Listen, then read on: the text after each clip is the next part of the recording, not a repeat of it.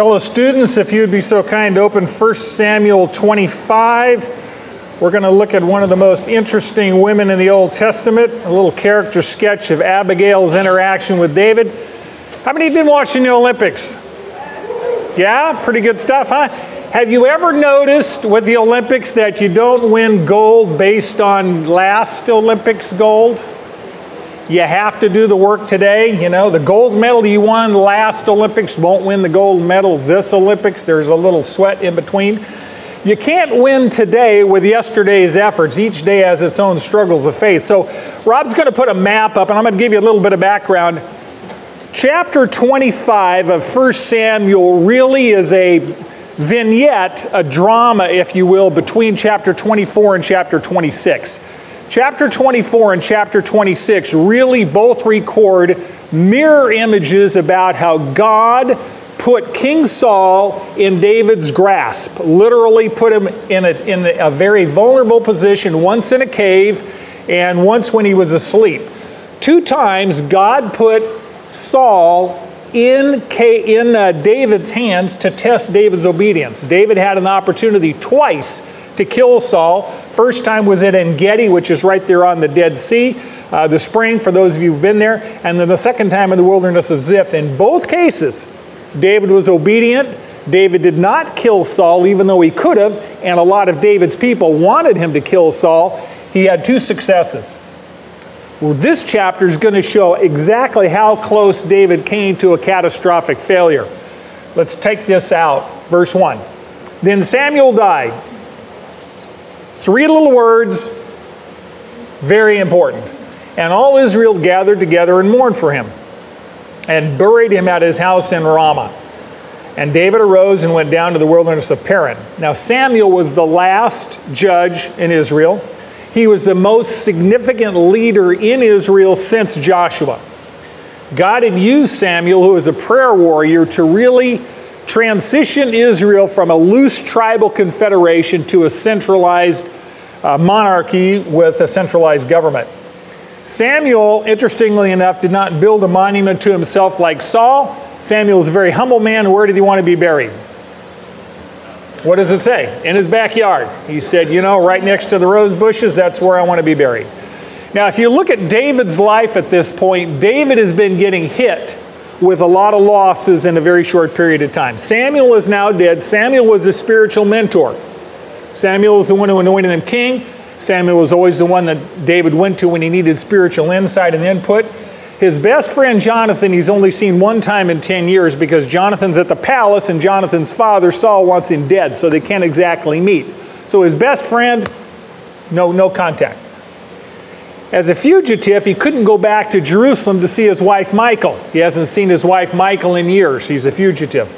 And his parents, he's relocated to a foreign country in Moab. You can see at the bottom of the Dead Sea, you'll see an arrow going around that to Moab.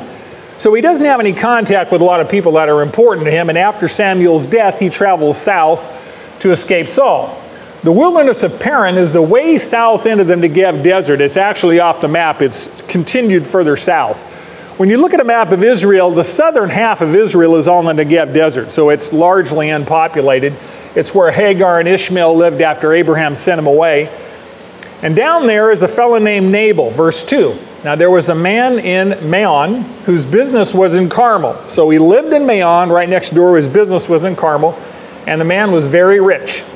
And he had 3,000 sheep and 1,000 goats. And it came about while he was shearing his sheep in Carmel. Now these 2 sites, Maon and Carmel, are right next to each other. You can see that on the map. Carmel, by the way, means garden spot, so it's assumed there was some water there. Both of these sites are about 14 miles east or west of En-Gedi. So if you look at the map, there's about 14 miles between En-Gedi and this particular location, about 7 miles southeast of Hebron.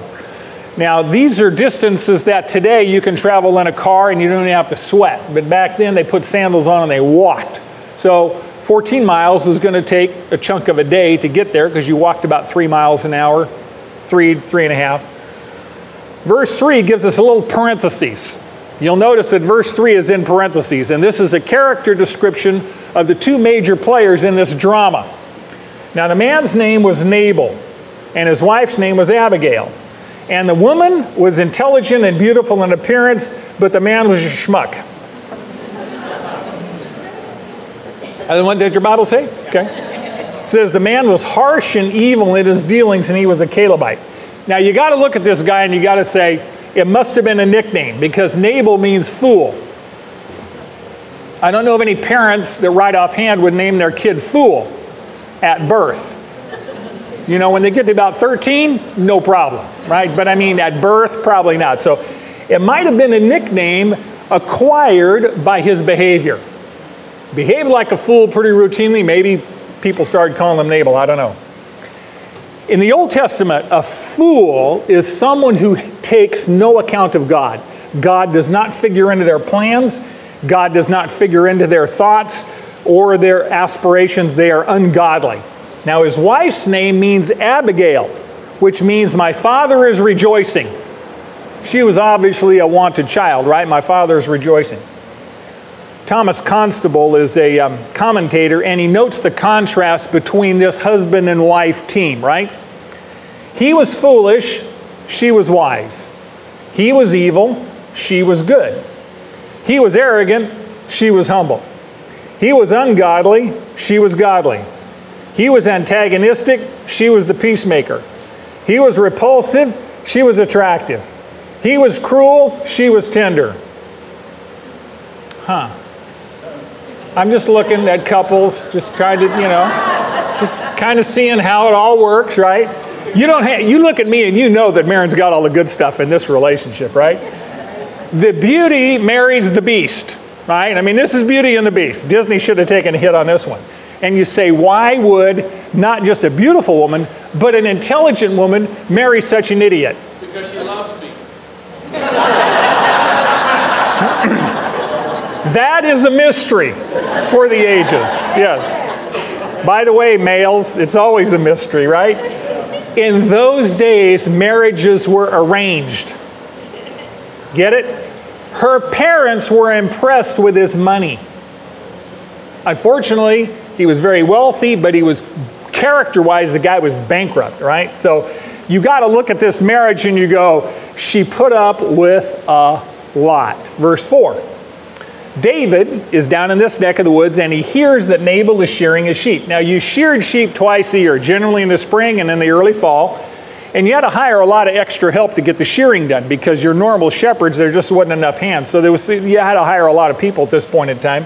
And when shearing was finished, it was a big party, big celebration for shearing, because it was a time where there was the harvest was in, and the Mosaic law said, be generous with the poor at this point in time. So it was generally a time of celebration, and a lot of generosity went on during this period of time. So David knows this, verse 5. So David sent 10 young men, and he said to the young men, go up to Carmel, visit Nabal, and greet him in my name, and thus you shall say, have a long life, peace be to you, and peace be to your house, and peace be to all that you have. Verse 7. Now I have heard that you have shearers. Now your shepherds have been with us, and we have not insulted them, nor have they missed anything all the days that we were in Carmel. Ask your young men, and they will tell you. Therefore, let my young men find favor in your eyes, for we have come on a festive day. Please give whatever you find at hand to your servants and to your son David. Here's the scene. David has 600 men at this point in time that are following him. They're those people that have been in debt, they're in distress, they want to see a change of regime, they're not Saul loyalists, and they have been down south patrolling and protecting shepherds. You need to understand, in this neck of the woods, you had the Amalekites, you had the Moabites, you had the Edomites, you had the Philistines, you had wild animals, and you had a whole host of brigands, literally banditos, who would come upon shepherds, kill the shepherds, steal the sheep. Happened very, very common. So David's armed, really, soldiers have provided a lot of protection for these shepherds for months. You'll find out later how much. It says they were a wall around them. So they've really contributed to Nabal's prosperity. Nabal would have to hire, at this point in time, mercenaries to protect his flock, or he would lose a lot of them at that point in time. So it was not unreasonable for David to ask for a gift. David says, we've been protecting your shepherds for months. Please be generous. and whatever your hand finds. I mean, they were hoping for some food, right? It was a time of celebration. Now, Nabal could spare a few sheep, right? He only had 3,000 of them. You know, a few would break the guy, right? And David is extremely polite. Verse 9. We're going to find out what Nabal's response is, and you can imagine it's not polite. When David's young men came, they spoke to Nabal according to all these words in David's name, and then they waited. But Nabal answered Caleb, David's servants, and said, "Who is David? And who is the son of Jesse?" I'm thinking how I would say that in the vernacular, and I'm not going to say it in the vernacular. There are many servants today who are each breaking away from his master. Shall I then take my bread and my water and my meat that I have slaughtered for my shearers and give it to men whose origin I don't know? Now, you're Nabal, you're having a big celebration, you got a lot of shearers, and you're having a big celebration, a big party, and these group of 10 guys come up and they ask for a gift based on services rendered. Now, he could have given them a little gift. He could have said, "Thank you, no gift." He could have said, "Thank you, big gift." But he waves the Hawaiian good luck sign right in their face.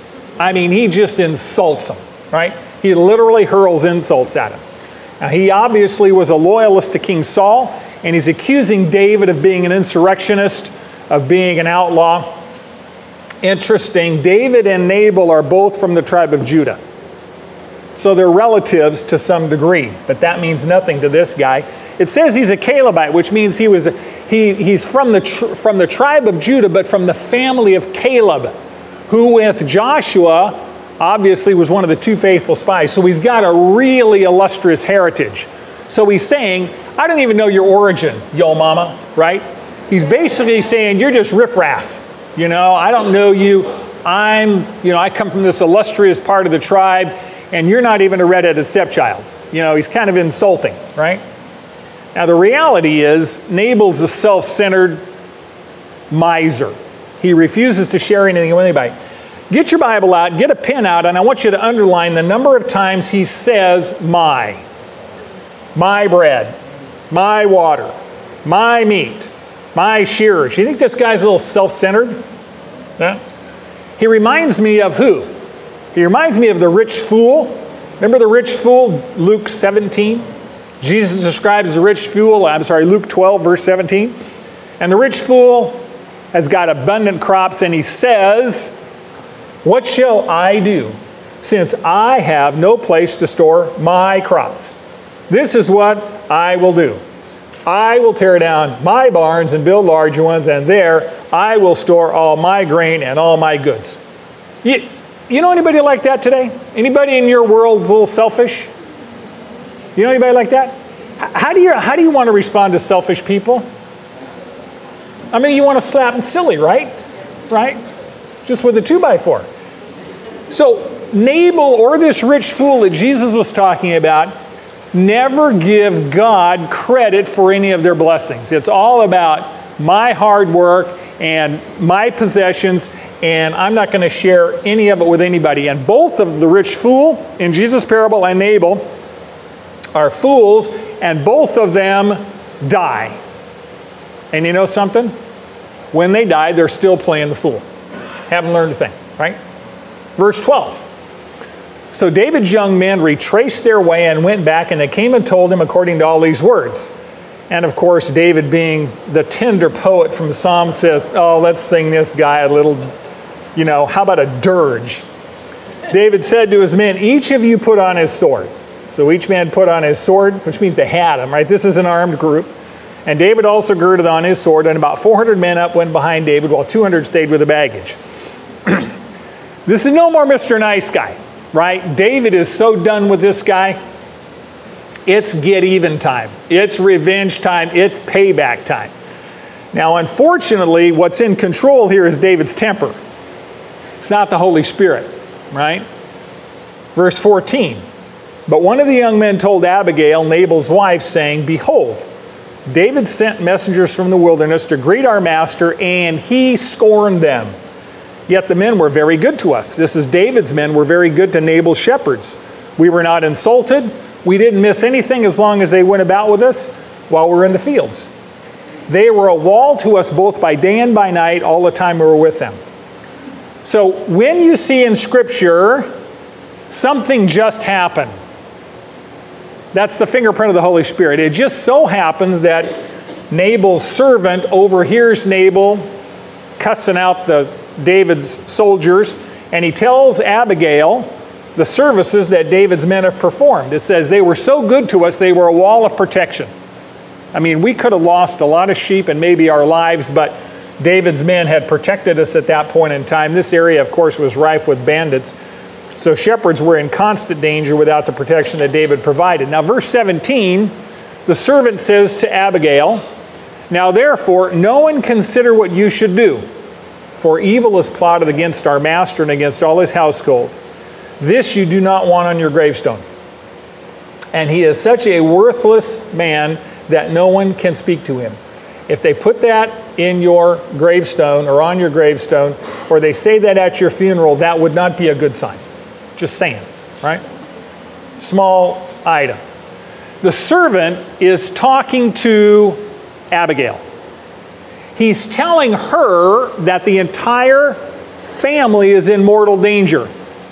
David is coming down the mountain with 400 armed banditos, if you will, or soldiers or followers of his. And he tells her because she is a discerning woman who has wisdom. Besides, her husband, his master, is so worthless that he refuses to listen to anybody, right? Worthless here means Belial. It literally means useless, good for nothing. That's what her husband is, good for nothing. I find it interesting that the servant would be so frank with his wife. I mean, she's telling him, your husband's an idiot, right? He's a fool. He won't listen to anybody. He's worthless. He's good for nothing.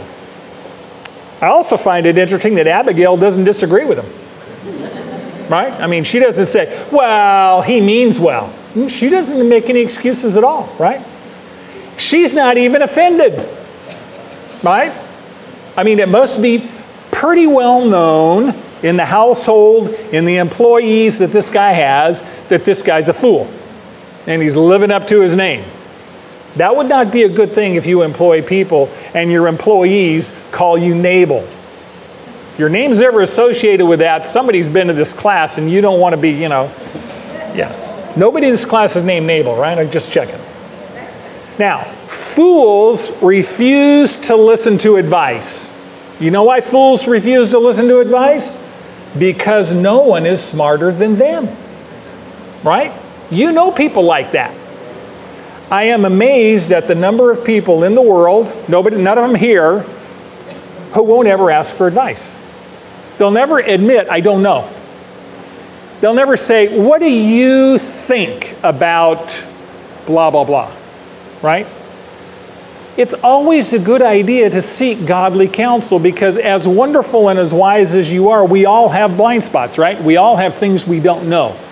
And what makes it worse, it's not the stuff we don't know that the trouble is who is the humorist? Will Rogers? It's what we think we know that just ain't so. That's the stuff that gets us in trouble. It's the stuff we're absolutely convinced is right and it turns out not to be right. And that's where you talk to somebody else and say, here's what I'm thinking about doing. What do you think?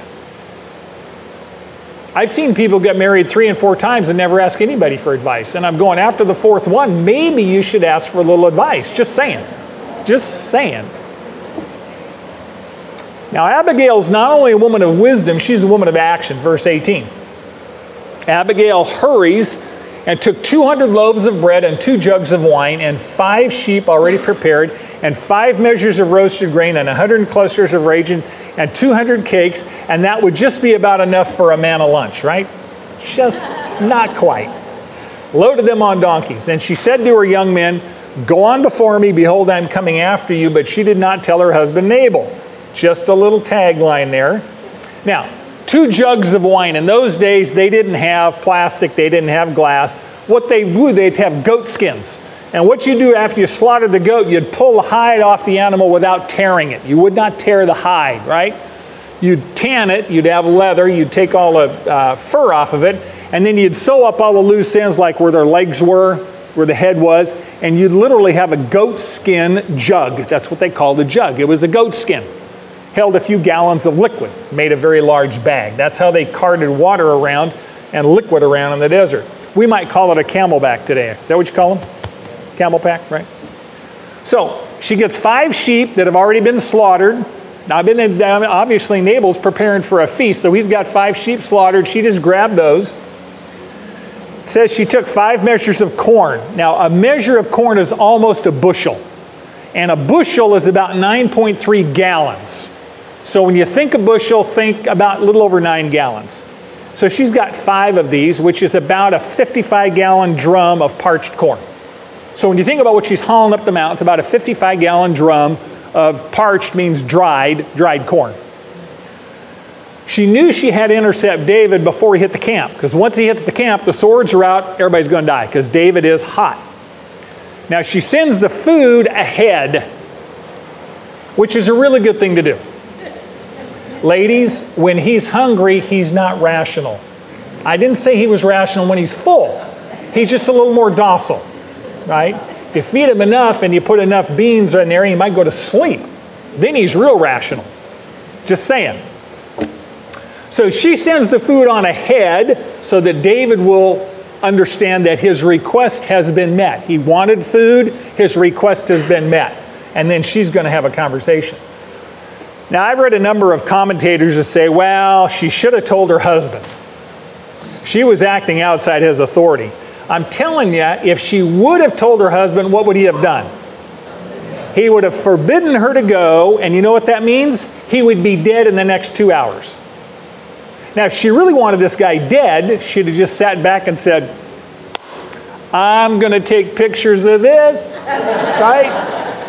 He's going to run his mouth. David's going to run him through. I'll be done. Get rid of the fool. Let David take his head off, right? I mean, I can see her thinking that would be the logical thing to do.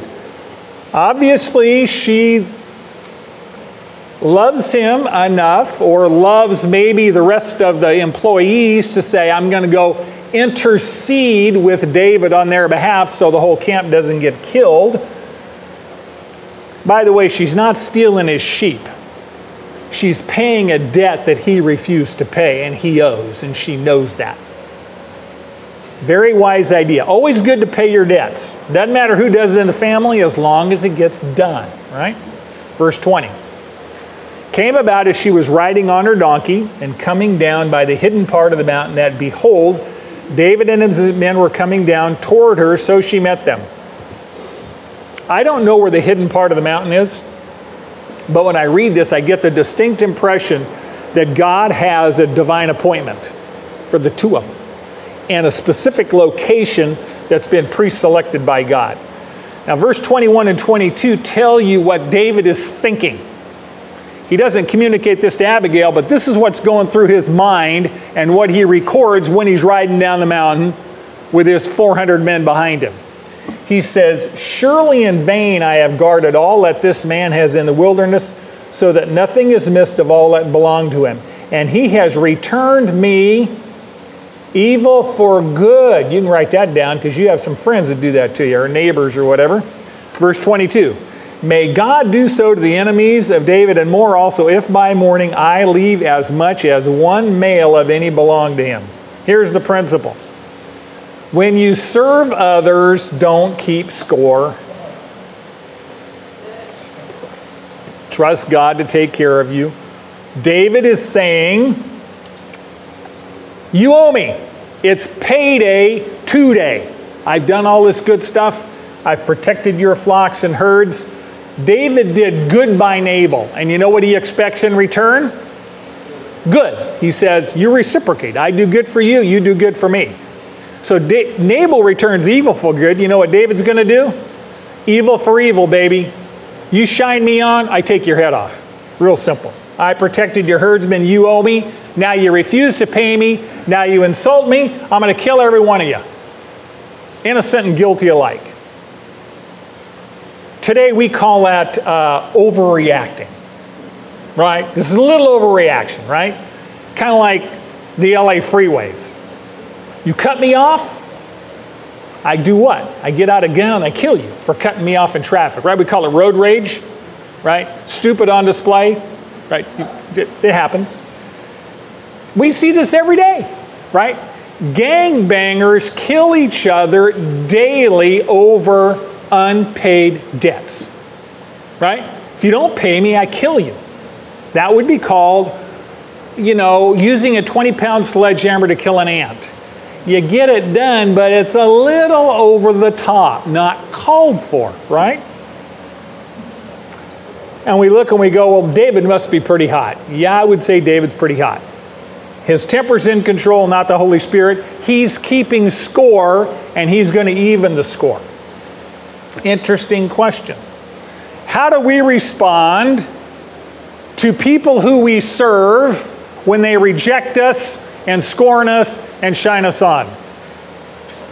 Maybe their children or grandchildren. Whoa, right? Or friends or employees or neighbors. You do good and you expect good in return, and you don't get good in return, you get evil in return. Jesus told us in Matthew 5:11, "Blessed are you when men cast insults at you and persecute you and say all kinds of evil against you falsely." That means they're dissing you, right? Saying bad things about you on account of me. Verse 12. "Rejoice and be glad, for your reward in heaven is great. For so they persecuted the prophets that are before you." Here's the reality. People that don't do right hate people that do right because it makes them look bad. When you live for Jesus in your community, there are some people that are going to be attracted to your goodness, the Jesus in you, and there are some people it's going to make them look bad and they're going to hate it. That's the nature of life, right? When you follow Jesus, the people that don't like Jesus aren't going to like you. It's not about you. It's about the Jesus that you serve, right? Our ultimate reward for doing right is where? You're not going to get payday here. David wants to get paid now, right? I did good for you. You pay me now or I'm going to kill you, right? For the believer, payday is someday. It's not today. The good that you're going to receive will not come from people. It'll come from who? Come from Jesus. Jesus is going to repay your good deeds on planet Earth, and he's going to pay you in heaven, not here. See, ultimately, we don't serve people, do we? Ultimately, who do we serve? Since we're serving Jesus, from who should we expect reward? From Jesus. People will never reward you the way you think you deserve. Say amen. I think the Lord sometimes wants to teach us, if people always were nice to you when you serve, then we forget who we're serving. And we start serving for the goodies from people instead of serving out of obedience to our King who loves us at that point. So David has forgotten this. God is not even on his radar, baby. This is a horizontal relationship. I'm going to settle the score right now. But God has other plans. God is going to use Abigail to prevent David from becoming a murderer. Verse 23. When Abigail saw David, she hurried and dismounted from her donkey and fell on her face before David and bowed herself to the ground. And she fell at his feet and said, "On me alone, my Lord, be the blame. And please let your maidservant speak to you and listen to the words of your maidservant." Let me give you a picture here. This is one woman riding on a donkey, taking her life in her hands, facing 400 armed men who are bent on death and destruction, and they want to kill her whole household. She is going to intercede on behalf of her household for them, and she uses a position of submission to accomplish a godly goal.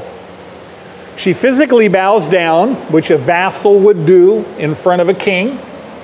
She offers to pay for Nabal's sins herself. Who did that for us? Jesus paid for our sins. So in many ways, she says, "On me, I will pay for his sins. I'll take the blame for his sins." And then she requests that David listen to her words. Understand, in that culture, Men generally didn't listen to women, right? Some things never change, I know. She calls him Lord 14 times.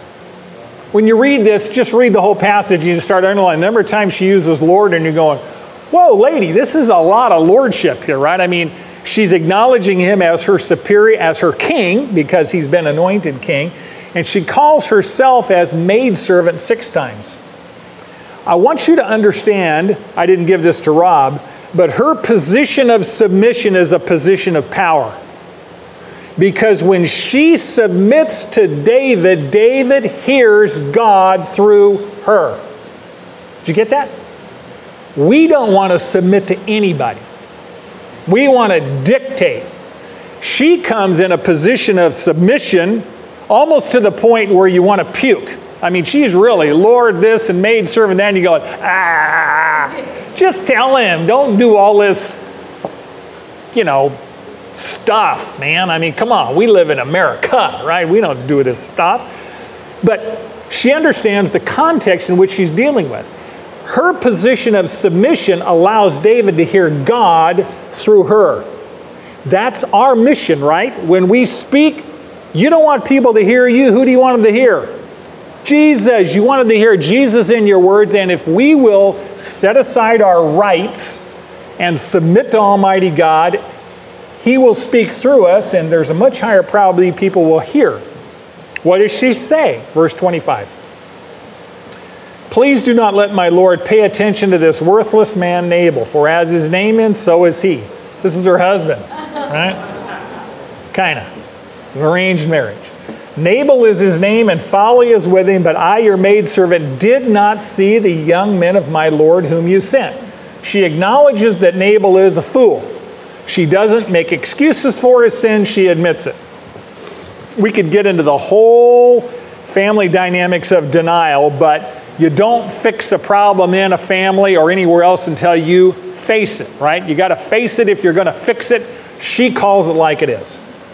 Now, some have accused Abigail of disloyalty by calling him a fool. In fact, she calls him a fool to save his life. She's pleading for his life. Here's why. She's telling David, it would be no credit for you to kill an idiot. What glory is there going to be for you to kill this idiot? Right? Literally. Now remember, David did the same thing. 2 chapters ago, David's in Gath.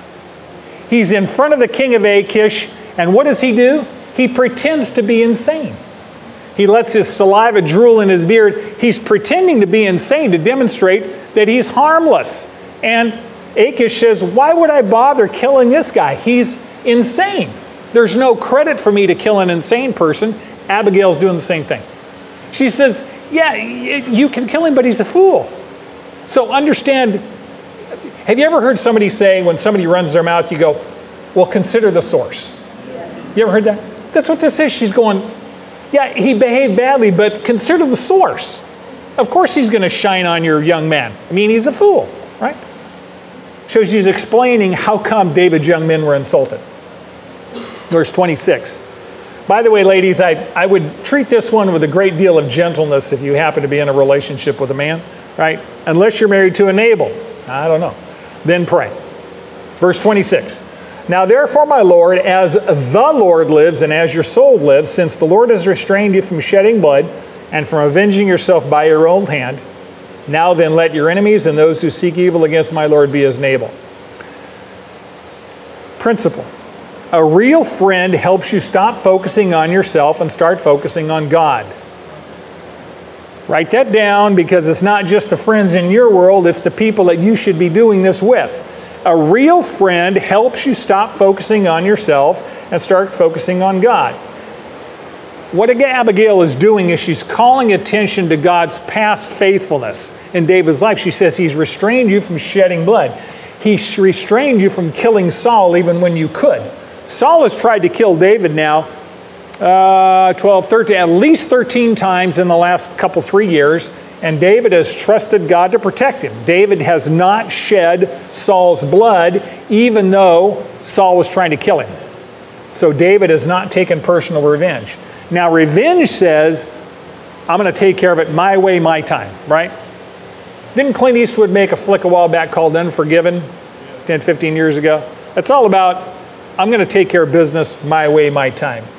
So Abigail is saying, David, take your focus off yourself and how angry you are, and focus on the Lord who has restrained you and protected you all these years past. Here's the reality. Let God take care of you. He does a much better job than you can, right? Many of us don't want God to take care of us because we think we can do a better job than He can. Boy, I'm kind of looking around and I don't know that we take very good care of ourselves. I'm not talking physically, I mean just when we're in charge, bad things happen, general rule of thumb, right? I mean, we all got scar tissue from when we've been in charge. And we come back to sanity and we say, Lord, why don't you drive the bus? I've got a lot of bent fenders. I've rolled this thing 4 times. Maybe you should drive the bus instead of me driving the bus. That's what she's interceding him for. Verse 27. And now let this gift which your maidservant has brought to my Lord be given to the young men who accompany you. She's saying, your request for food was correct. It was right. It was proper. We owe you in light of all that you've done for us at that point. God knows that David needs food for his men, right? You think God knows that? David was going to get the food by killing Nabal. You know, this is one of these backstories. We go, well, David was just hot. Yeah, but David was also hungry. Where was all the food? In Nabal's camp. After he killed everybody there, who's going to get all that food? David's going to get all the food. God is saying, I'm going to supply your need for food, David, but it ain't going to be through your sword. It's going to be through Abigail's generosity. I will meet your need my way, not your way. So we all say, God's going to meet my need, right? Do you believe that? How many of you wish He would hurry up? I mean, come on. You said you were going to meet my need. I'm losing weight waiting on you, Lord. Right? Is His timing better than our timing? Boy, is that easy to say. Is that hard to live? Yes, it is. God will take care of us better than we will in His way and His time. Verse 28. Please forgive the transgression of your maidservant. This is one my flesh just chokes on. I'm going, you didn't do anything wrong, girlfriend. It's that idiot husband of yours that did the wrong thing. She's taking blame for him. Who took blame for us?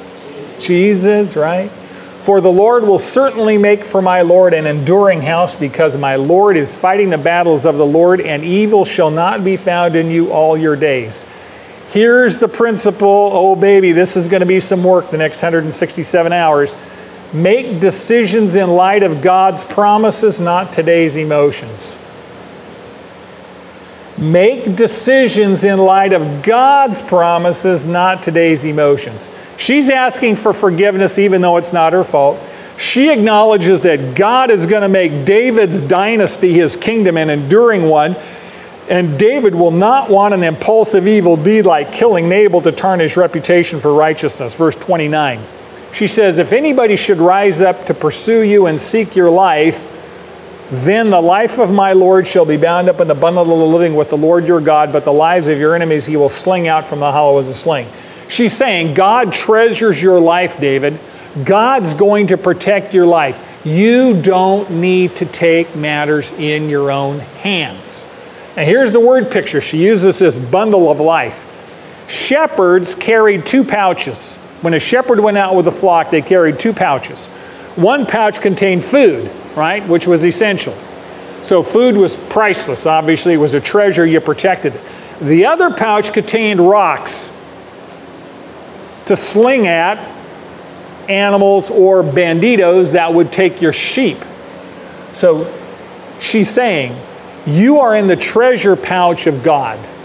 You are in the pouch that God treasures and values. You're protected by God just like a shepherd protects his supply of food. Your enemies, God's going to treat like rocks in that other pouch, and He's going to sling them out away from you, right? And protect you. She's given him a word picture that a shepherd would understand. This is a very wise woman. She says, you don't need to defend yourself and take your own vengeance. God is going to do it for you. Personal revenge is not necessary, David. Verse 30. And it shall come about when the Lord shall do for my Lord according to all the good that he has spoken concerning you, and shall appoint you ruler over Israel. She obviously knows he's been anointed by Samuel. Verse 31. That this will not cause grief or a troubled heart to my Lord by having shed blood without cause, and by my Lord having avenged himself. When the Lord has dealt well with my Lord, remember your maidservant. Now she knows that God has promised David is the next king of Israel, period. She's helping David evaluate the future consequences of today's choices. Evaluate the future consequences of today's, you could write that down. Evaluate the future consequences of today's choices. Today, all of us will make decisions. Some of those decisions will be brilliant, some not so much. You will not know if they're a good decision or a bad decision for the most part until time has passed, right? The future consequences of today's choices. How many of you are now living with the consequences of past choices? Of course, we all do. So 5 years from now, how many of you will live with the consequences of today's choices?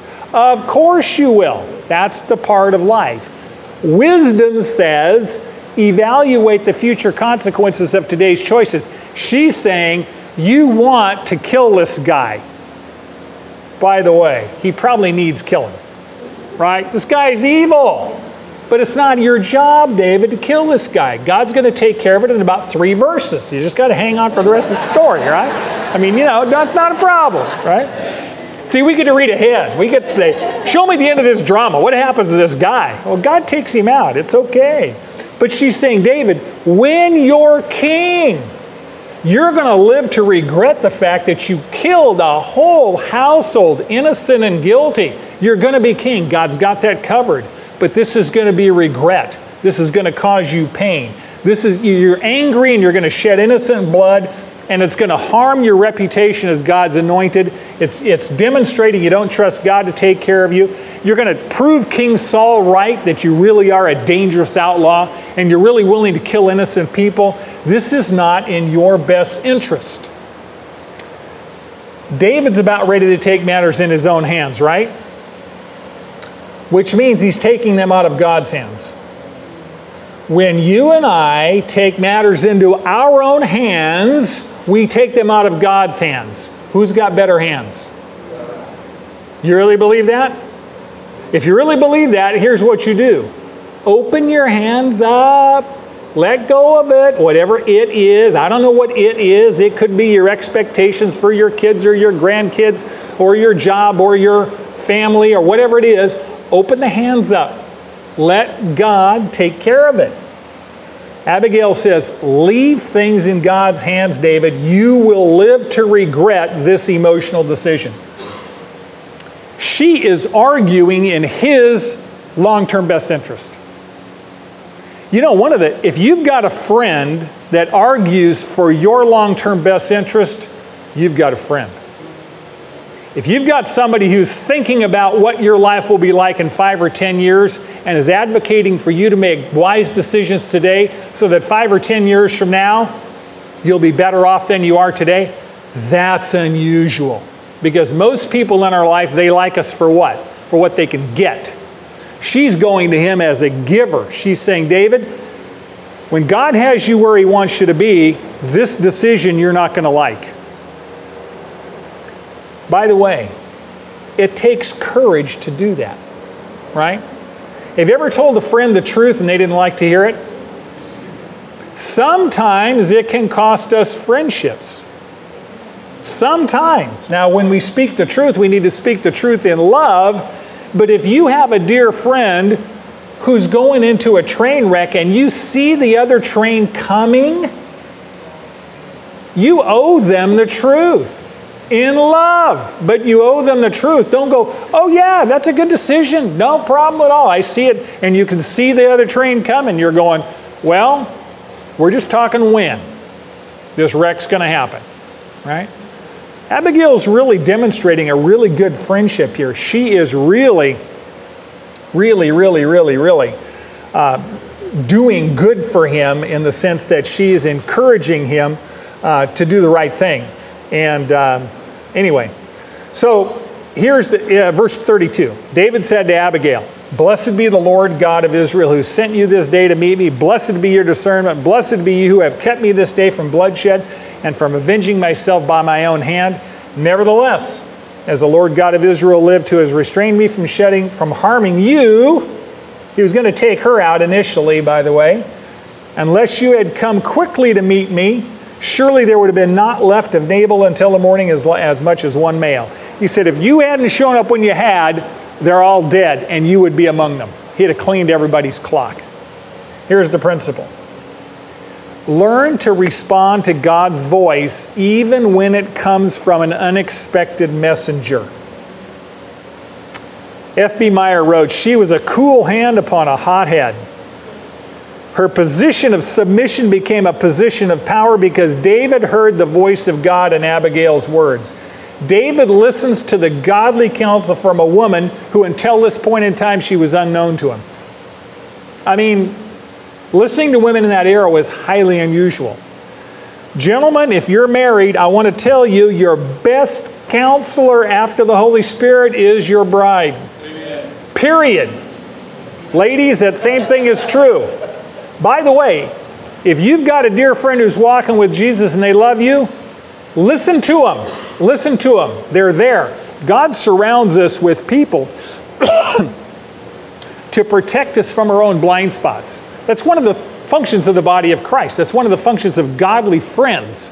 God wants to give us counsel, and to David's credit, he listened to it.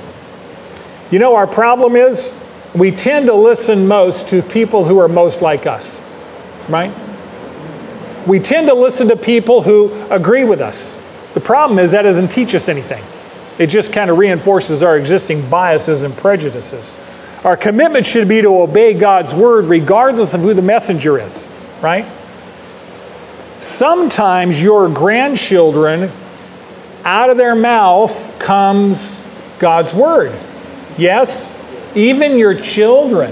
I know intelligence skips a generation, but sometimes your children say stuff, or a coworker, or sometimes someone who doesn't know Jesus at all will drop a line, just a throwaway, and you go, whoa, that's God's word to me. I need to listen to this. I need to pay attention to this. So David's willing to listen to the voice of God, even from an unexpected source. Nabal, of course, refused to listen, and the consequences are disastrous. Now, if you go to verse 36 through the end here real quick, back at the ranch, Nabal is drinking like a fish. It says he's holding a feast. His heart is very merry within him. He was very drunk. Of course, she didn't tell him anything till the next morning, which is a good thing. By the way, never have a serious conversation with somebody of the influence. Don't bother. If they're not in their right mind, don't bother, right? They got to get in their right mind before you have a conversation. Verse 37, he sobers up, right? And she tells him what happened. And apparently either had a cardiac arrest or he had a stroke. Said he became like a stone, turned catatonic. I don't know which one it was at that point in time. But it's interesting that he had a heart of stone already. Now he's really got a heart of stone, right? I mean, and he dies at that point in time. Verse 38, about 10 days later, it happened that the Lord struck Nabal and he died. Romans 10:19 says, never take your own revenge, beloved, but leave room for the wrath of God, for it is written, vengeance is mine, says the Lord, I will repay. All those people that you want to take out and teach a lesson to, let God do it. Let God do it. God will take care of business far better than you can. Now, David does very well here. He listens to Abigail. He doesn't kill her husband or anybody else. But God kills Nabal, and David says, this woman is now available. She's intelligent. She can speak truth to me. She's wise. She's beautiful. And he gives her a marriage proposal, but there's a little small detail. He's already got 2 other wives. This could be just a little complication, for just saying, right? David had obeyed God by sparing Saul's life. David had obeyed God by sparing Nabal's wife. But now he's going to disobey God by marrying Abigail. This will be wife number 3. Obviously, David did not carefully and prayerfully consider the future consequences of marriage. He wound up with 8 wives, which turned out to be a disastrous example for his son, who wound up with 1,000. Okay? Solomon. You can't live today on yesterday's victories, right? You got to walk with Jesus one day at a time.